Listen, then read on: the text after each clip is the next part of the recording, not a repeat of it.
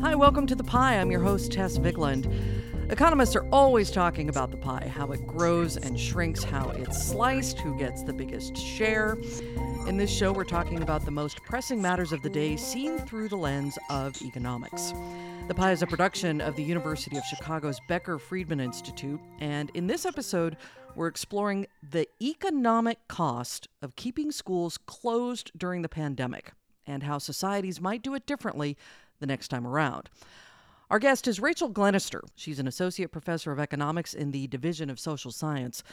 She joined the University of Chicago after serving as chief economist at the Foreign, Commonwealth and Development Office and the Department for International Development in the UK. From 2004 to 2017, she served as executive director of JPAL, a center out of MIT that seeks to reduce poverty by ensuring policy is informed by scientific evidence. And she helped pioneer the use of randomized trials in development economics. She's here to talk us through the findings of a World Bank report she co-authored called Prioritizing Learning During COVID-19, the Most Effective Ways to Keep Children Learning During and Post-Pandemic. Rachel Glenister, welcome to The Pie. Thanks. Great to be here. Let's start with something pretty basic. We hear a lot about the impact of pandemic school closures on how children learned, how it affected things like test scores. So, the ramifications on the individual. But how do you then start to quantify the economic cost of all that lost learning? Yeah. I personally went through having kids not going through school, and there's lots of different impacts from psychological burden. But what we're trying to do here is put the economic impact. And the way we think about that is by looking at the economic benefits of going to school and then saying, well, we would lose those benefits from the amount of schooling that we lost. So there's been a lot of research in the past about how much more people earn as a result of going to school for one more year. And so you can make assumptions about if you miss a whole year of schooling, what would that do to future earnings? And it's not just an assumption. People have done studies in the past of when schools have been closed for other reasons, for earthquakes or teacher strikes, and they've been able to show that those children have had long-term impacts on their wages and life outcomes. So you would imagine if the impacts are great from teacher strikes to natural disasters, that an almost 2-year closure must have been significant, to say the least. Yeah, I think it's going to be a huge impact on future economies, on productivity, on wages. Is there a number on this? Yeah, so there's some credible estimates that it's above $10 trillion in lost future earnings and productivity as a result of school closures. $10 trillion. $10 trillion. It's quite interesting that when people have looked at how much children know after these closing of schools, it's actually quite different in different countries. Some countries have seen much lower levels of learning after the pandemic than others. I think that's partly a reflection of just that schools aren't actually as effective in some schools as in some countries than others.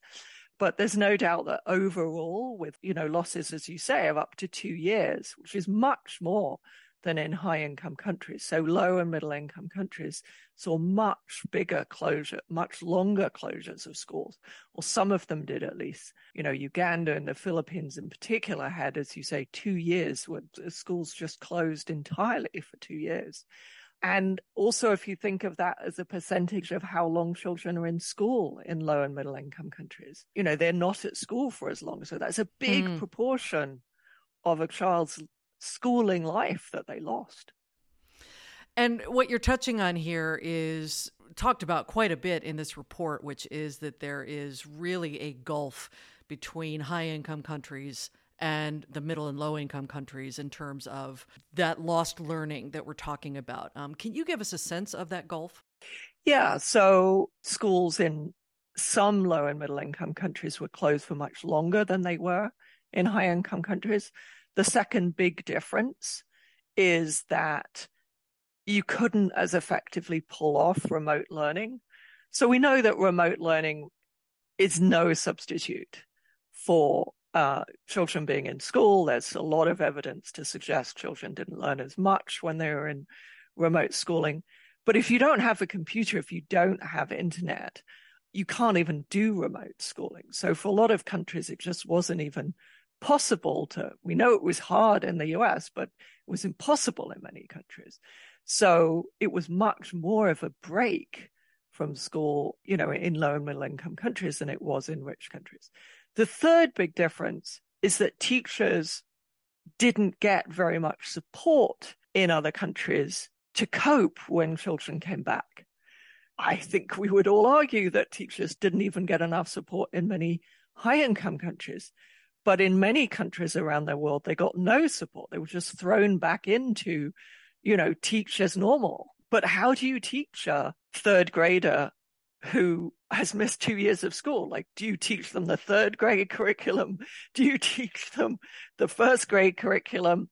Like, you need a lot of support to know what to do. And again, that's been very varied. I wouldn't say all low and middle income countries have done a bad job of it, but it's very, very mixed. And just overall, there's so much less support for teachers to cope with what is an extraordinarily difficult problem.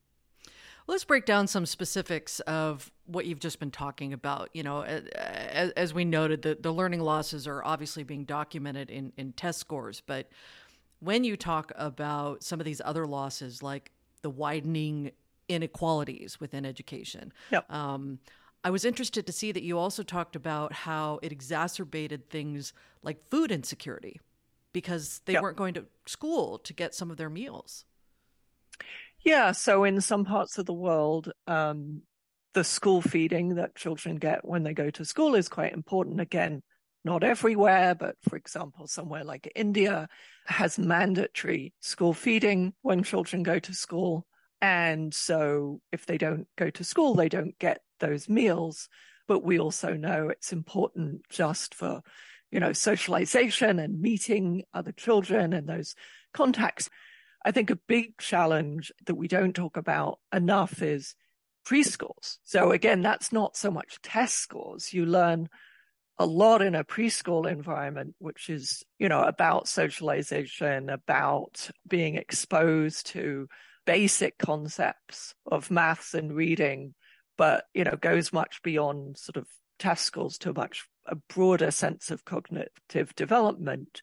And preschools, we know this is a period when you've got this window when children are so susceptible and so able to absorb things. And if they don't get that preschool's environment, they don't play, they don't have structured play, you really lose a lot in cognition. Did the pandemic closures spark any changes in what schools were teaching and how they taught it? Kind of aside from the technology question, the content of what they were teaching, did that change? I think not enough. I think the main challenge with schools reopening, and some countries have done this, but we need to do more of it, is a recognition that you can't just keep following the curriculum. It's less about what we're teaching and is it the right level for the child. So as I say, if you're in third grade, but you didn't get first and second grade, we can't just continue on with third grade. We have to go back and do some of first and second grade.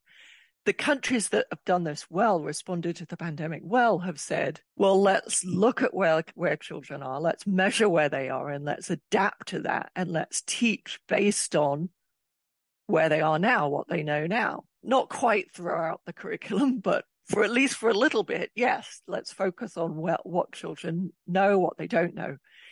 And that is something that we should be doing more generally. It's something that we have tested in different contexts multiple times, and focusing teaching on where children actually are rather than where you hope they are is a better way to teach in general.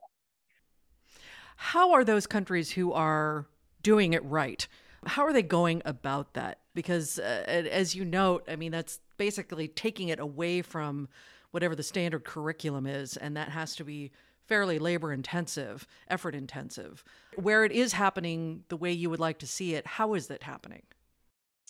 Yeah, so you've got places like Kenya and Ethiopia have done testing of where children are. And, Kenya has some good examples of then saying, we'll do catch-up classes. So they've recognized what things people don't know. And then they've done specific catch-up classes where they provide additional lessons targeted not at the grade level, but at the level at which children are, to try and catch up some of the material that people haven't learnt. Other places do it through, special summer camps, or they've done some technology to try and keep people learning through when schools are closed. So it's sort of recognizing the problem and setting some time aside specifically to go over the things that aren't in this year's curriculum, but you were meant to have covered in previous times and that children don't know. So in the recommended solutions in this report, I think you could argue the primary one is to prioritize keeping schools open in any future pandemics. And you talk about, schools being the last closed and the first back open. It would seem the list of things that have to happen to make that possible would be very, very long. Where does it start? So there's a lot that you can do to make schools safer, but I actually think the list of things is not so long. Okay. Because we didn't prioritize schools. We kept, bars open and not schools. And that's because people thought, well, there's an economic cost to closing restaurants. There's a much, much, much bigger economic cost to closing schools. And if we recognize that, when we say prioritize, we mean close other things first, because this is the biggest economic cost, actually. So if we're going to keep anything open, I mean, yes, we have to feed, we have to keep hospitals open, we have to get food flowing. But after that, it's schools, because that's the biggest economic cost that you're going to bear as a society in future. It's not just the welfare of the children, even that just purely on the economic cost, this is way up there as one of the biggest sectors. So that's relatively simple. Now, obviously, people worry about children, being vectors of spreading the disease. Yeah. So how do you convince teachers to go back to the classroom? So obviously we prioritize vaccines. Which weren't available until 10 months into the pandemic. Yeah, but schools were closed long after vaccines were available. Masking proved pretty effective in schools. Filters proved pretty effective in schools. If we're talking about low and middle income countries, a lot of schools don't have windows. Like the ventilation is actually extremely good in a lot of schools in low and middle income countries. They were not going to be vectors of disease in the way that bars and restaurants were. So the evidence suggests that if you do some of these basic things of good ventilation, it doesn't just mean filters, it just could mean open windows, and masking and vaccinating teachers, we actually had pretty low levels of spread. And where we did have spread, it was mainly teacher to teacher. It wasn't students to teachers. So, if you have to cut anything, cut out the teachers' meetings, but keep the teachers talking to the kids. There was very little spread there, actually. I think teachers would be on board with cutting down on meetings, just generally. How are schools globally doing in terms of assessing the pandemic's impact on their students' learning? Is it possible to kind of give schools a grade? Yeah, I would say B- in terms of assessing where they are. We're getting more countries doing it, but a lot of countries haven't yet done it. And even very few have changed what they're doing as a result of the pandemic. So yeah, a B- is maybe a generous grade. Given that there are and were so many variants here, not just by nation, but even by state, by municipality, is it possible to figure out what the standard should be coming out of COVID, possibly going into the next pandemic? Did anybody do it just right? So some parts of Europe hardly closed their schools at all. Parts of Northern Europe, Scandinavia, the Netherlands, had very, very limited school closures, and they really prioritized schools. Now, Sweden obviously, kept lots of things going, But in other places, schools will really give them the priority. That's our top recommendation. Now, obviously, hopefully we're not going to get a new pandemic immediately, but in other work, I've shown that actually it's, quite likely that we're going to get a pandemic. We should be preparing for them. And also we're going to get other variants. I mean, we will get other variants. So I think it's still very relevant to think about what do you do with next variants. So in terms of grading of who's doing what, the top grades go to those who did it right for the most important thing, which is keeping the schools open. And there definitely were countries who really prioritized that and closed them for very short periods. Rachel, thank you so much for your time today. Thanks. The Pie is a production of the Becker Friedman Institute for Economics at the University of Chicago. If you'd like to keep in touch with the latest economic research from the University of Chicago, you can visit bfi.uchicago.edu/subscribe. And you can sign up for our newsletter there as well. And, of course, you can subscribe to The Pie on any of your favorite podcast platforms. Our theme music was composed by Story Mechanics, production assistance from the BFI Communications team. I'm Tess Vigland, your host and executive producer. Thanks for listening, and we'll see you next time.